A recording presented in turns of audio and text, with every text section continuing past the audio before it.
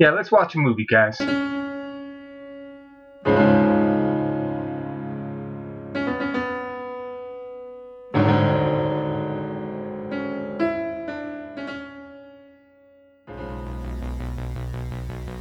Top Gun, we're following Meg Ryan to inner space.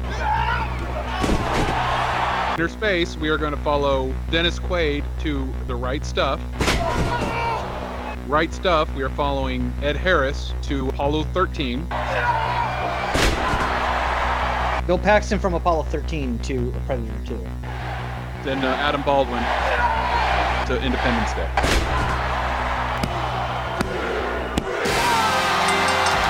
Welcome to the road to Independence Day. 3 challengers, 6 films, 6 weeks, 1 goal. The greatest summer blockbuster of the 20th century, Independence Day. Brought to you by the Firepit. Can our challengers make it? Do they have what it takes? Can they go all the way? Find out from this Friday, all Fridays, all the way to the big day, Independence Day.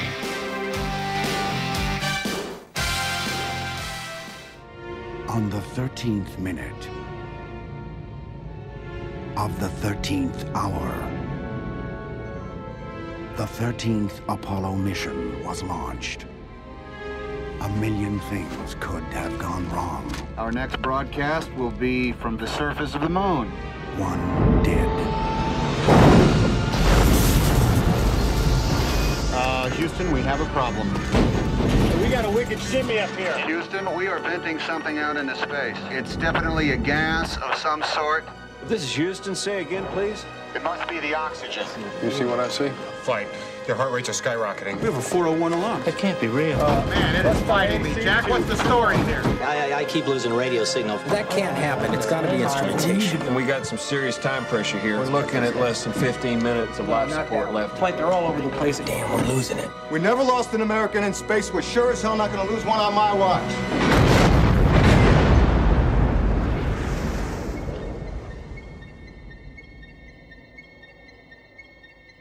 We made it. Woo! Guys, we made it. We finally made it. We did it, team. We made it to our Kevin Bacon episode. That's right.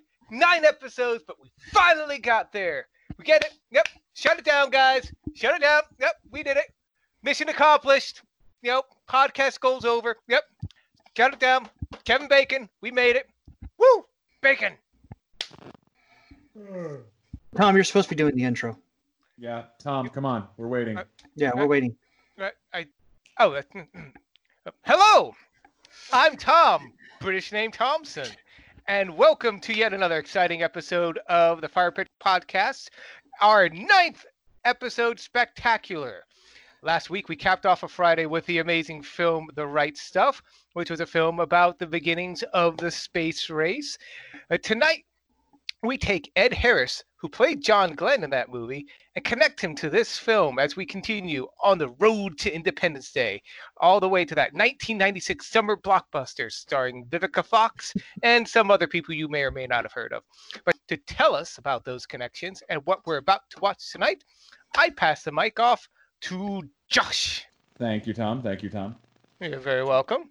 Hello. I'm Reginald, American name Josh. And as Tom said, our connector from last week is Mr. Ed Harris. And tonight, we'll get to watch him go from astronaut, where he played John Glenn, to flight director Gene Kranz on Apollo 13. This film is about the most successful moon mission failure that occurred in 1970. It was the 3rd mission to the moon. And people did feel that it was getting routine by this point because, we already won. So naturally, 13 was going to be the bad luck one, right? So this movie stars Bill Paxton, Gary Sinise, and see some Kevin Bacon and Tom Hanks. Quick side note. Do you think when Tom Hanks signs an autograph that he signs it T. Hanks so it just looks like thanks? If he doesn't, he should start. Yeah. So Tom Hanks, on the off chance he ever listens to this, ever, yes, he should start doing that. Okay. Yeah, so that's what I'm thinking. I mean, that would just be brilliant on his part. It's like, you just wrote thanks. It's like, I know. T. Hanks. Okay. So, our route to get to Apollo 13 today comes from, as I said earlier, we're following Ed Harris, who was also in The Right Stuff, where we followed Dennis Quaid from Inner Space, where we followed Meg Ryan from Top Gun, where we followed Michael Ironside from Starship Troopers, following Clancy Brown to Pathfinder, following The Rock to Doom, following Carl Urban to Pathfinder to Doom, and there was some other movies in there too, but I forgot to write those down because I imagine after the first couple of them, you just started nodding off. Anywho, so to give a rundown on this week's movie, I will pass it to Dan. Dan? Thank you, Josh. I'm Dan, British name Nigel, and gentlemen, this is an important episode. Even though it's not the point of this podcast, we do a variation of the game 6 Degrees of Kevin Bacon. And this is the first film that we've covered that has Kevin Bacon in it. Wait, what? Even though that's not the end goal. What? That's not the end goal. The end goal of the podcast isn't to always find a Kevin Bacon movie, but we do a variation of the game where we pick an actor or an actress and we go to another movie and we connect them and we have an end goal in mind, just like the game 6 Degrees of Kevin Bacon. So our end goal is the Road to Independence Day, and we found Kevin Bacon in the Road to Independence Day. But like Bacon. So I didn't even think about that. I know, and we really crazy. should. I just said the whole. I know it's not the goal, but we really need to take a moment to reflect this. Wait, what's happening? Seriously, Tom, can you believe? Like, I just got done saying that. You? Yeah, Kevin Bacon. Finally. I just got done saying that though. Yeah. No, you didn't. And somehow some 5 minutes ago, I just said that. So, anywho, continue, Dan. Sorry to interrupt. Oh my God, I think I'm going insane. So, as mentioned before, we're watching Apollo 13 tonight. A great film. Some notes, trivia, tidbits about this movie. Let's see here. Well, it's a historical drama, so it's based on a real story. It's actually kind of funny that if the actual recordings between Apollo 13 and Mission Control are actually available to the public. You can listen to them if you want. And if you do, you'll notice some of the bits of the dialogue from this movie, but you'll also notice that it's incredibly boring to listen to. Because even though all 3 of these astronauts' lives were very much on the line and there was a very real possibility they could die, they never lose their cool. Not once. Mission Control never loses their cool. The astronauts never lose their cool. The drama in this movie had to be added because Ron Howard even admitted that if he just did a blow-by-blow script of the audio from Mission Control to Apollo 13, it would have been a snooze fest. Yeah, you have a whole bunch of professionals who actually know their job and are good at doing it. Yeah, it's kind of an amazing. Just some little bits of trivia I picked up while researching this movie. Any PC gamers that are in the audience would note that for a long time, the video game Crysis was the benchmark for your graphics. If your computer could hold Crysis at top line graphics, top resolution, then you had a great graphics card. You had a great PC build. Well, when this film came out in the 90s on VHS and Laserdisc, does anyone remember Laserdisc? George Lucas does. George Lucas remembers Laserdisc. George Lucas has now blocked us on Twitter. Yeah, the movie launch sequence when the rocket is launching from the launch pad into space, this was kind of like a benchmark if you had a home theater system. Like, how well could your home theater system handle the launch of Apollo 13? Because it would rumble. If you had a really good system, it would rumble it. I remember my Uncle Paul got himself a really nice rig and invited us over to watch this movie and totally flexed when the rocket was launching. That's just one little tidbit. Another thing is Gary Sinise is in this movie, Lieutenant Dan, to those who aren't familiar with all of his work. He's also... Oh, that's right, yeah. Yeah, he's Lieutenant Dan. Also, he was on one of the CSI New York for several years. So he's, and he does a lot of work with veterans and the Army. He's also the voice of all the Army commercials. Anyways, Gary Sinise plays Ken Mattingly in this movie, and they actually have the same birthday. March 17th. So, yeah, they're both born on St. Patrick's Day. And another little bit was that slide rules only multiply and divide. They don't actually do addition and subtraction. But the reason why in the scene when they're doing some math, and they're actually basically just doing addition and subtraction, the reason why they're using slide rules is because Ron Howard knew that pocket calculators hadn't been invented yet, and he wanted to show the audience how smart the engineers are. Because it's a tool. Yeah, it's a tool that's usually associated with engineering, with smart people. Slide rules are. So in the meta of that scene, they're doing that on the windows, and the other guys are looking like, dude, what are you doing? That's not how that goes. Yeah, it was definitely added for dramatic effect, but it works. It actually works. It really does hammer home how smart they were figuring that out on their own with no calculators and no computers. Remember, the Apollo 13 was, this is the 70s. They had computers. They were just the size of a barn. Okay, you know what I mean. They didn't have what we have today.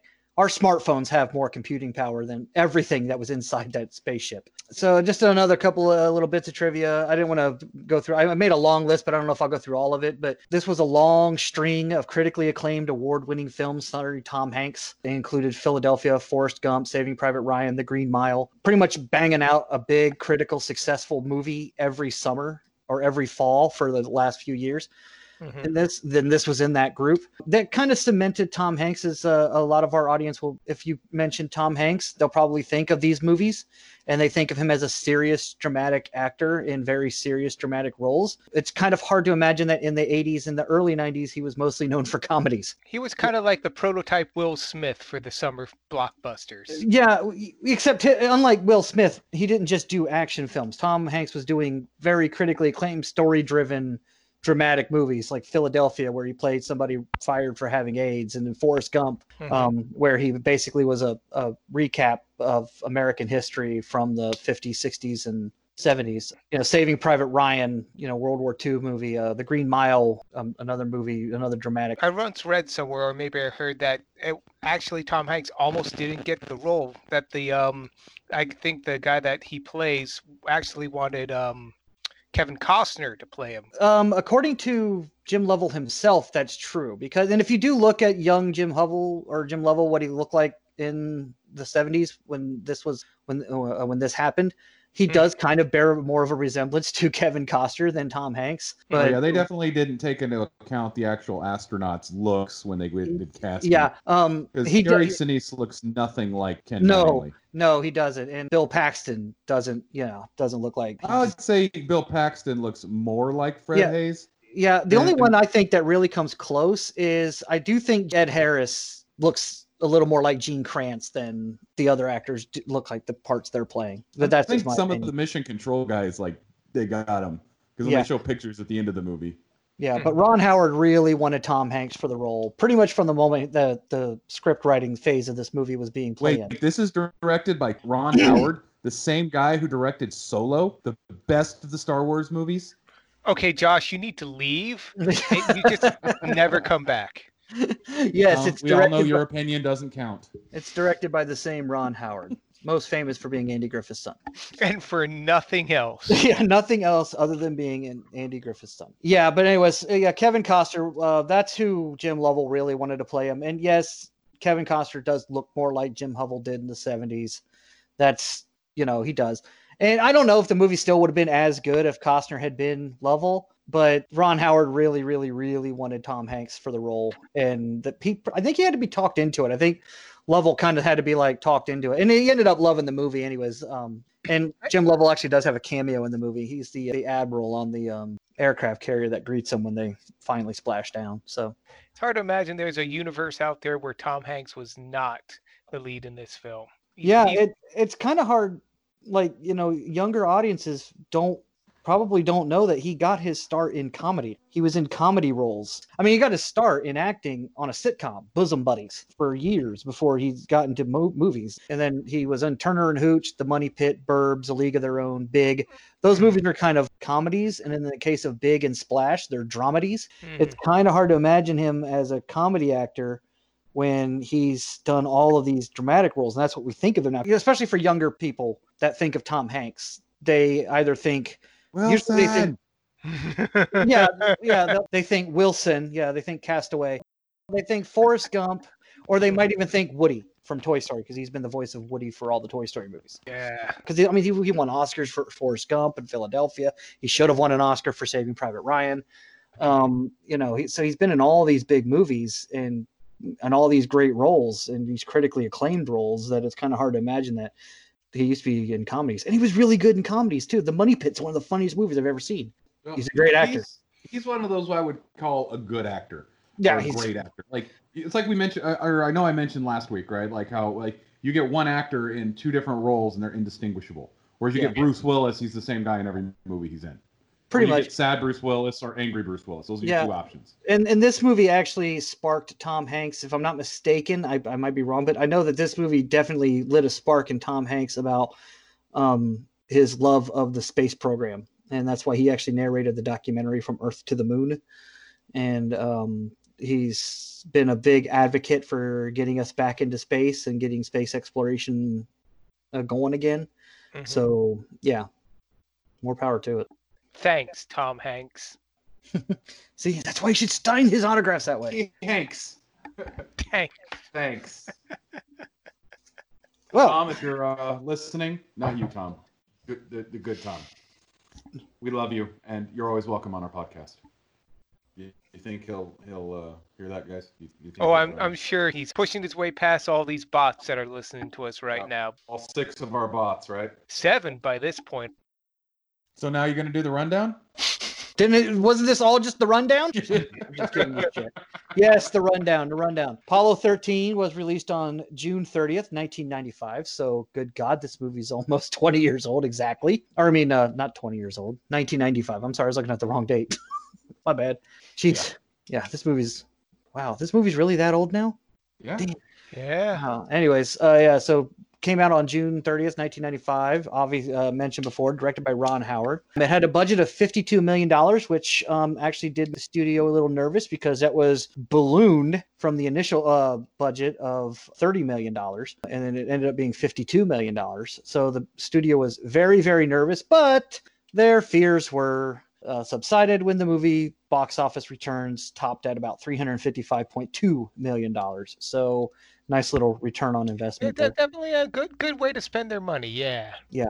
And then just like last week, it's very critically acclaimed. It has a 96% rating on Rotten Tomatoes, 87% critic, I think, 97.6% audience. But that's really, really high. And it's just a fantastic film. Like I said, I can't really say that much else about it other than just I do have a bit of trivia on it too. Go ahead. Like all of the weightless scenes in this movie are actually filmed weightless, not in space. They were filmed on the Vomit Comet, which, if you're not familiar with the Vomit Comet, it is basically a big empty plane where they had the sets built on the lunar module and the command module in it, and it basically would fly up and do giant parabolic arcs, and as it would descend, you would get the feeling of weightlessness. Now, you can actually pay to go on plane rides to do these. It's like $2,000 a pop, though. But the fun fact about this is all 3 of the actors in this movie have more time on the Vomit Comet than pretty much any astronaut in history. Yes, because they had to go up and down quite a few times because they were actually only able to get, like, I think a couple of minutes of footage per weightless attempt. You only get 30 seconds at a time. So they had to film that in 30-second increments. I don't remember the exact one, but I think it was like probably going to get this wrong, but like between 300 arcs that they had to do. And that thing isn't easy on the stomach. No, I can imagine not. Well, I imagine with the nickname the Vomit Comet, it probably isn't. So a lot of Dramamine for this film. Oh my Lord. Yeah. So that's one, and that's one thing that always gets me about movies is they just never get the weightlessness right. Like, you can tell that they're just like holding up an actor or something, and something's just always off with it. It's like they're obviously under gravity. But this one, it's like feels real because they are actually weightless. Yeah, the only movie I could think of where the weightlessness didn't look too bad was a movie that came out way before this one, but it was a Disney film called The Black Hole. Yeah. And at the beginning of the movie, they're on a ship that doesn't have artificial gravity, so they float between the decks, and it actually looks pretty good. And apparently, according to the notes from that movie, they wanted to use the Vomit Comet, but at the time the Black Hole was being filmed, it wasn't available to the public. It wasn't available at all. So they weren't able to use the Vomit Comet. So they had a special harnesses attached to the actors and actresses to let them float. But that got real expensive. So that's why when in the movie The Black Hole, when they get to the space station, they had to add in the script, it's got artificial gravity.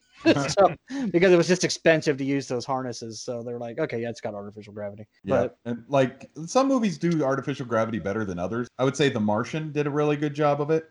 Mm-hmm. Space Cowboys did a really surprisingly good job of it. Like, I remember looking at it, and it's obvious that they're not in there in certain scenes, but like in that movie, what they did was they put them on like a teeter-totter, and they would kind of have somebody managing them as they were sitting on it, so they were kind of bobbing. Other movies that are really bad as far as their weightlessness goes, Armageddon and its sister, Deep Impact. Like Deep Impact was, I just recently rewatched this one, and there's this one scene where the astronauts are there, and they got one astronaut who's kind of on her side, floating horizontally or parallel with the ground, and everybody else is kind of sitting. It's painfully obvious that she is being suspended because her hair is like hanging down, and it's bad. So it's like, I really appreciate this movie's attention to detail that they actually got the weightlessness literally perfect. That's cool. I think that's one of the reasons why the movie's so successful, is because it's so accurate as far as both the story of the mission goes, the science behind the Apollo missions and the moon landing, and in fact, just a little tidbit, little thing that you don't even think of is there's a sequence in the movie where Tom Hanks' character Jim Lovell has a dream that he landed on the moon and he's walking on the moon. And his steps are really awkward and do not accurately represent an actual person walking on the moon. It looks like he's got way too much gravity, whereas the moon would have a lot less gravity. But it doesn't look right. It actually doesn't look accurate for someone landing on the moon. And it was later on revealed that the reason why his steps are so awkward and they didn't even bother trying to be accurate is that because Jim Lovell never actually landed on the moon. He wouldn't know what it's like to step on the moon. He would only know secondhand stories from his fellow astronauts that did land on the moon. Yep. Jim Lovell was, I believe, the first astronaut to have it was a second trip to the moon. Yes. Yep, because he was also the lunar module pilot, which is effectively the second in command of the Apollo missions. The command module pilot is the second in command. The lunar module pilot's actually the third, if you do pay attention to that. But he was not the commander, but he was on the Apollo 8, which was the first manned mission to the moon. So yeah. that was kind of the USA flexing to Russia that their rocket sucks.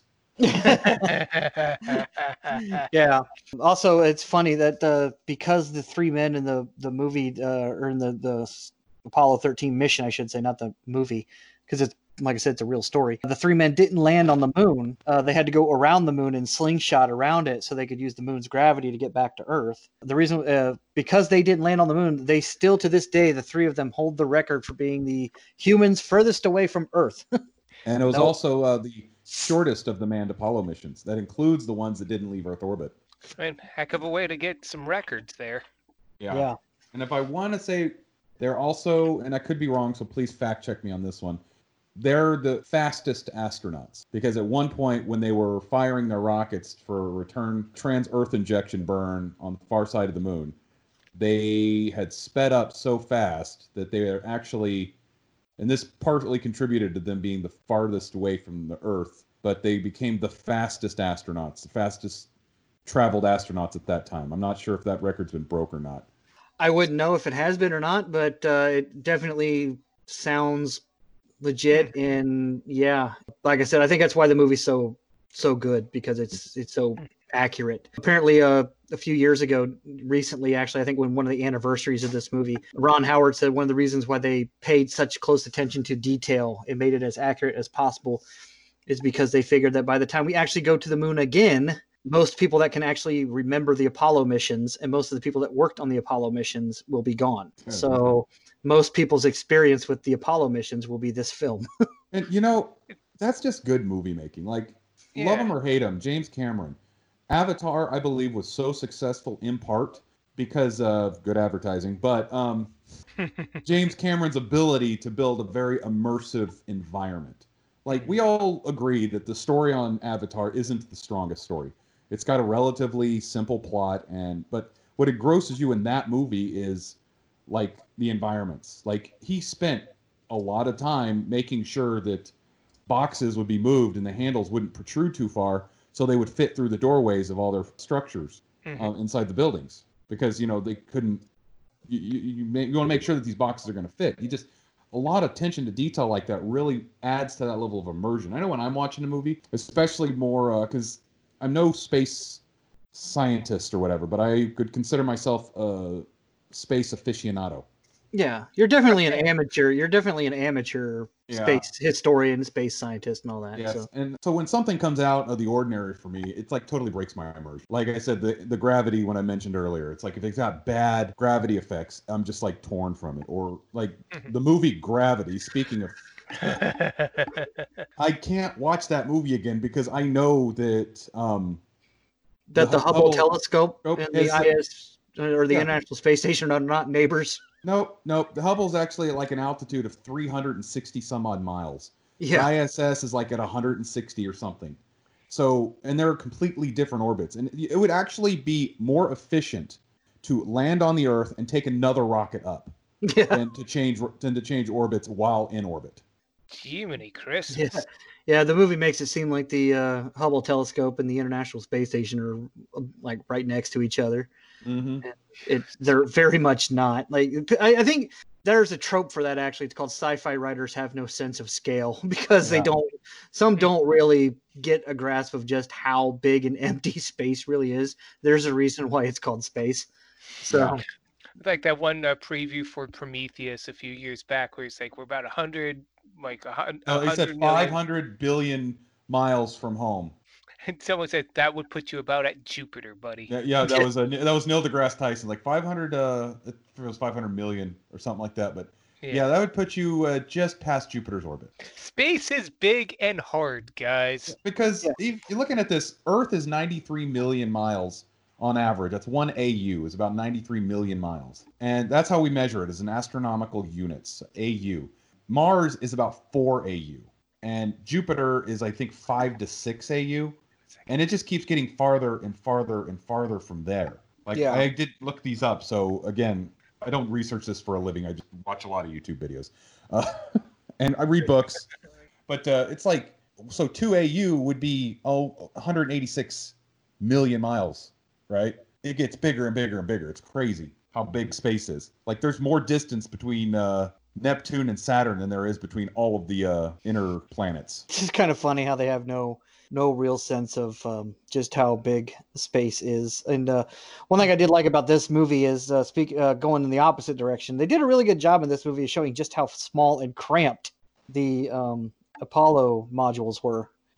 You are literally right on top of each other. So I have a couple other thoughts too about this film and all the effects and everything, but I want to save some of my thoughts for the end of this film because I'm excited. I have not seen this film in like 10 years or something like that. So yeah, I'm really looking forward to this again. I think it's been like 3 months. This is still one of my favorite movies of all time. And in that aforementioned string of Tom Hanks movies where he did nothing but dramas for several summers, this and Saving Private Ryan are probably my two favorites.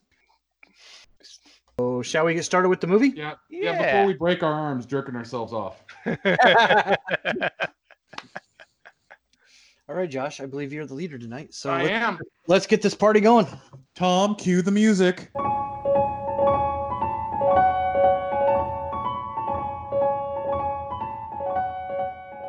Welcome back to the Fire Pit. I am your interspersal host, editor, and ground control operator, Tom.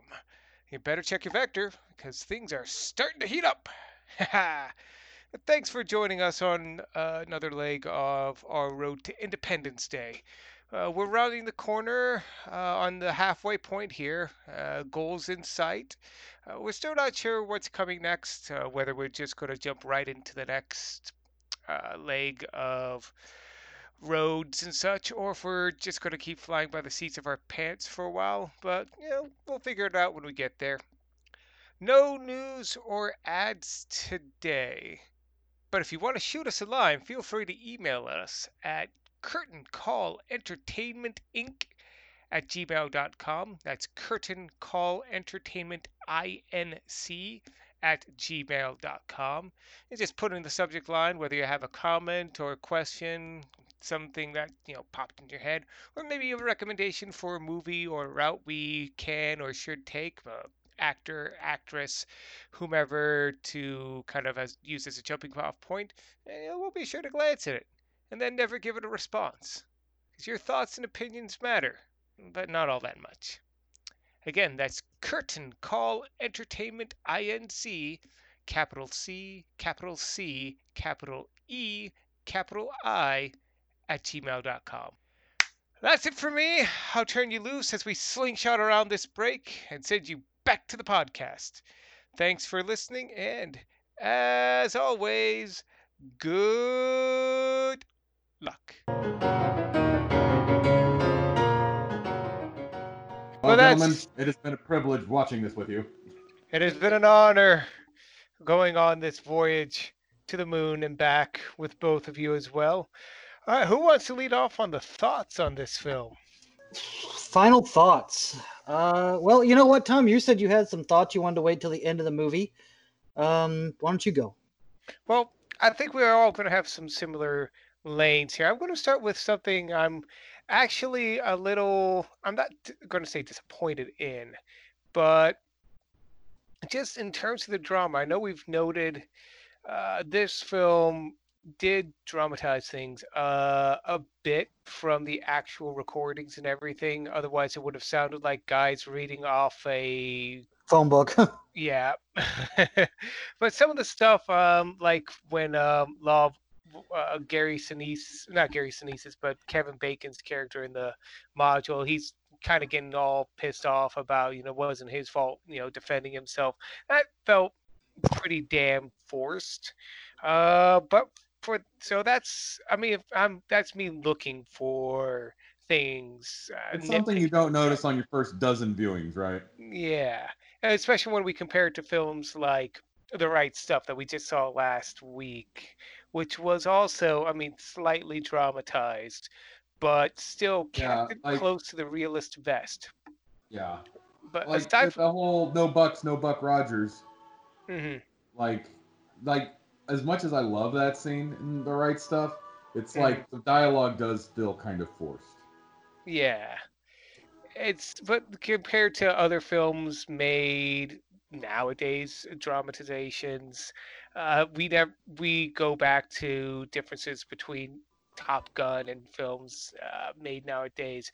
No one was ever accusing Hanks of being a hot shot, or Bacon. No one ever saying, like, to Bacon's character, this never would have happened if Gary Sinise's character had been here. Yeah. You were never our first pick, and none of that. So, but they do play that scene like you could tell that was the inner turmoil of Swigert. Mm-hmm. Yeah. And they think that they think that if Ken was here, it wouldn't have been fucked up. Mm-hmm. Yeah. It wasn't overt with it, but yeah, it did come off that way for me too. That's why I didn't quite like that whole thing. It just it didn't taste right. Yeah, but again, it's added for dramatic effect, and it doesn't hurt the movie, and it doesn't hurt the story, the real story of Apollo 13. It's this isn't like some historical dramas like Braveheart, where it's pretty much just the bare bones of the story, and then they add everything else. But I understand where you're coming from, Tom. I get that. I had another thought here, but I want you guys to give your thoughts about the film, and maybe I can add my one or two little questions, I guess, for the group and your input. So, Nigel, I'll turn it to you. What are some of your final thoughts on the film? Well, this isn't so much on the movie. This is on Ron Howard as a director and a storyteller. I mentioned many times in the movie, this is a movie I've seen 1,000 times, and it's based on a true story. So I know the ending, and I don't just mean the ending of the movie. I know that all three of these guys survived and everything was okay. But just the way the movie is shot and the way the story unfolds still makes you think, God, I hope they're going to make it. Like you really don't know. And that's such great storytelling to be able to do that on a historical drama that isn't a story you've made up. And they didn't take that many liberties with the story. So they just added some things for drama purposes but they didn't take away any characters. They didn't take a whole lot of artistic license with how things looked. They did a good job of trying to make it in early 1970. And the physics too, to add to that. The attention he did to those details. They definitely don't go too deep into it, but they also don't pander to the point, or they don't have to mansplain it to the audience, so to speak. Yeah. Yeah. It's like, we don't need to know what Delta V is when Jack Swiggert's like, they gave us too much Delta V. It's like, you'll figure it out, you know. It's like, you don't need to know that. You just need to know that he found something that might be an issue down the road. Mm-hmm. Right. Like I said, I think that's just really good storytelling. There's very few historical dramas that I can watch where I know how things worked out, that even rewatching and rewatching and rewatching still keep me on the edge of my seat. Like, I've seen this movie 1,000 times, and those last 4 or 5 minutes before they're waiting for Apollo 13 to signal that they made it through re-entry, I'm still like on the edge of my seat, like watching it. Like, and you guys even notice, like, Dan, are you still here? I'm like, I'm really into the movie. Yeah. That was brilliant on his part too. Yeah, like, you feel like those are the 4 minutes that everyone in the world is waiting on. They make you feel that with them. That was, agree. That was brilliant directing choice. Yeah, the only other movie I can think of that's a historical movie that actually worked on that level, and it's probably because it's not the same director, but it was the same attention to detail, was the movie Gettysburg. And it's because that movie was filmed on the actual battlefield, and the battlefield of Gettysburg is a historical site, so it looks exactly like it did in 1863. Mm-hmm. There's a scene in the movie. It's the second day of battle. It's before they're defending Little Round Top, and Colonel Chamberlain is going to order a charge because they're running out of ammo, and the Confederates keep coming up the hill. Mm-hmm. And he thinks to himself, he goes, they got to be gassed. We're gassed. We're running low on ammo. They got to be running low on ammo. Let's charge. And that scene is very well done, because you still think to yourself, like, I know the historical outcome of the Battle of Gettysburg. I know that the charge worked, and I know that it's still taught in West Point to this day and all that, but the way that they set that scene up, it's kind of hard to explain without showing you guys the scene bit by bit, but the way they set that scene up, you think to yourself, is this really going to work? And that's what they do on Apollo 13. Like, they're waiting for them to radio in, and you're still thinking, like, oh man, I hope that heat shield wasn't too damaged. It's like, you're still thinking to yourself, like, oh, I hope they're okay. Like, they're going to be okay, Dan. You've seen the movie 1,000 times. Yeah, but this might be the time where it doesn't. Yeah. Like, the movie itself is 25 years old, and the story is 40. So, like, they're okay. Wait, this movie came out in 95, right? Yes. So, the same amount of time has passed since Apollo 13 happened to the movie came out as the movie came out to now. Oh, wow, yeah. Oh, did we actually make the anniversary of it? Are we? Well, no, it's June 30th, or no, June. It would have been April. April was the 50th anniversary. Oh. So yeah, it's been 50 years since Apollo 13. We were close. We got it on the year. We didn't quite hit the date, but happy anniversary, Apollo 13. Well, when did this movie come out? It's the other question. Might have hit the anniversary on that one. It was the Thanksgiving release, according to the trailer, which I'm playing at the beginning of this podcast. So we actually beat that. So we're pretty close to the middle. We didn't quite hit the anniversary of the actual event. June 30th, 1995. Yeah, was when it came out. So we are right on the money. 11 days off. Yeah, we're 11 days from the 25th anniversary of this film.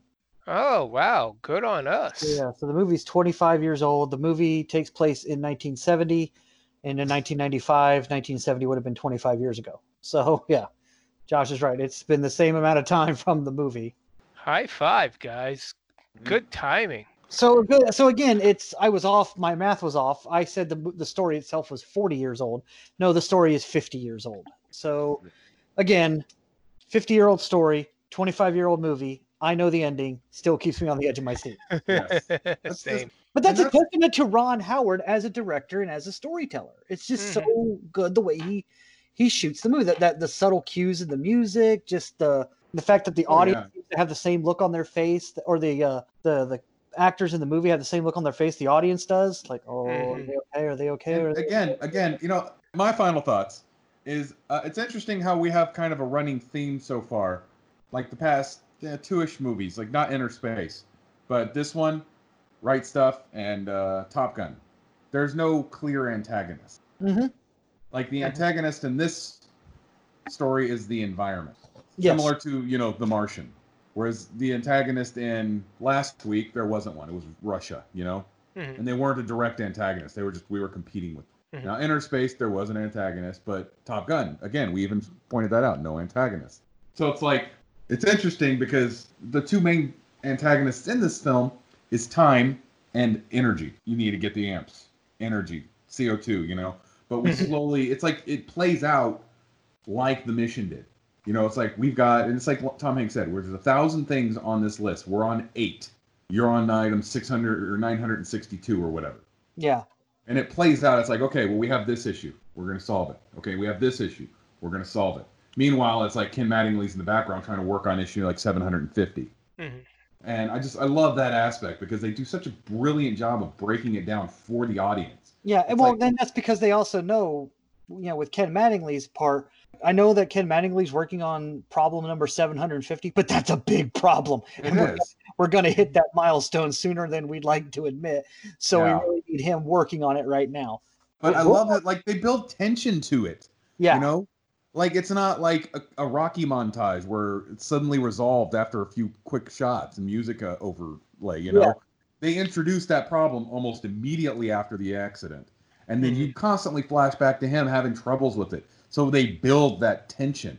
It feels like anymore they don't try to build tension. They'll look at you deadpan into the camera and be like, be tense. This is hard. They don't even when they cut back to Ken Mattingly after they've established that that's going to be a problem, they've established they need someone working on it. They wake Ken Mattingly up. They drive him to the facility. They put him in the simulator. When they keep cutting back to Ken Mattingly, it's not to show the audience, oh, it's fixed now. He's figured it out. No, it's to show him, nope, still working on it. Like, I'm still where I'm supposed, Yeah, this is hard. Space is hard.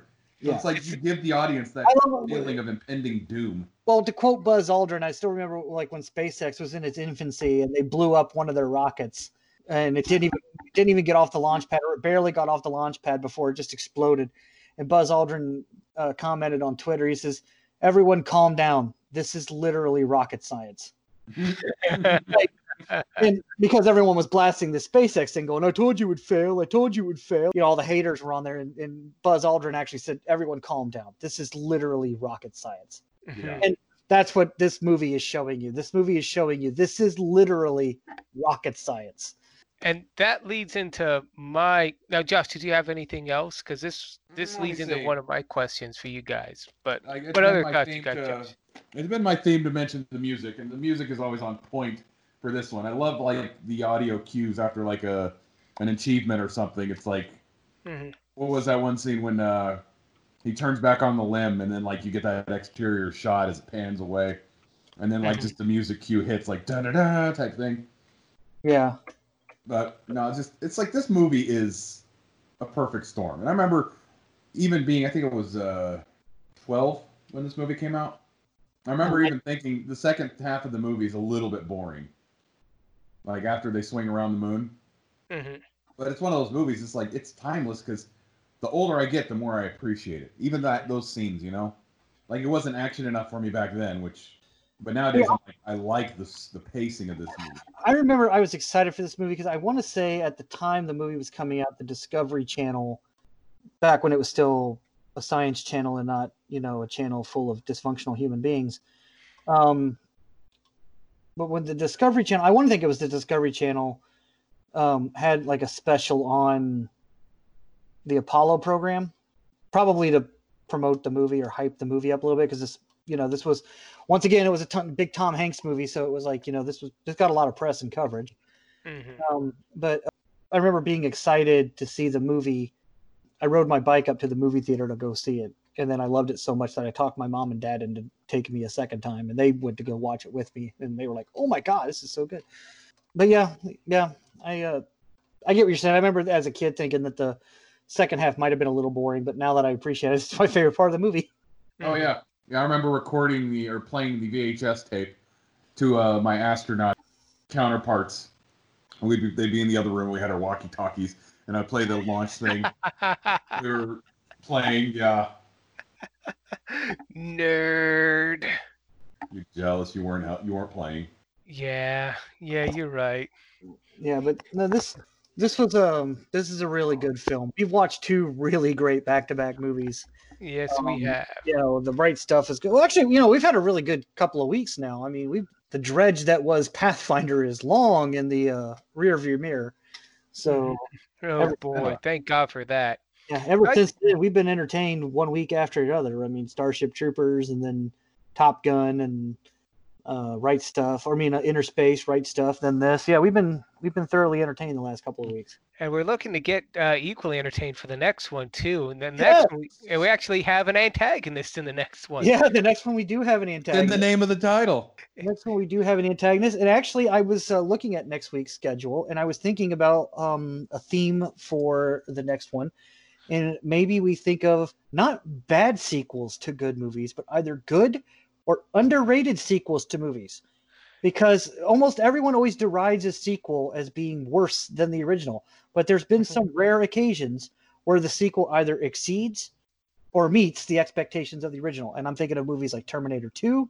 Ace Ventura, When Nature Calls. Yeah. No. Aliens, yes. The Godfather Part 2, although that's a long movie. But anyways, I'm just saying that there are some movies where the sequels are than the original. Wrath of Khan. Yeah, The Wrath of Khan. Which was also scored by James Horner, who did this film. The Last Crusade. Yes. Yeah, Indiana Jones and The Last Crusade. Although I maintain that Raiders of the Lost Ark is still one of the best perfect action movies I've ever seen in my life. But but there's quite a group of people that think The Last Crusade is the best film in the Indiana Jones quadrilogy. So anyways, but this is something to think about. We'll cross that bridge next week when we talk. But next week's movie is a sequel. We are taking Bill Paxton from this movie, and we are going to go and watch Predator 2. We're going to watch Bill Paxton, and I'm too old for this shit. Not Roger Murtaugh, but still Danny Glover. Take on the Predator. So this should be a good one. It's definitely different from the last couple movies we've watched. We've watched some nice historical dramas and historical movies, and now we're going to be watching straight up sci-fi action. Good times. Yep. Someone's ordering the plate of nachos. It's going to get unhealthy in here. Yeah. We're not watching anything with a message to it other than don't lose your head. So and on that, I've been Tom. Well, hang on, Tom. Didn't you have a little bit more? Oh, no. Mine. I think this is a good note to end on. No, mine would have been off topic and rambly. So no, I think this is good. Okay, well, if you want to bring it up at the beginning of next week when we recap Apollo 13, be my guest. I think we might. Or just we'll figure it out. But until next time, guys, this has been awesome. I've been Tom. I've been Josh. And I've been Dan. And thank you for listening. Yep. Good night, guys.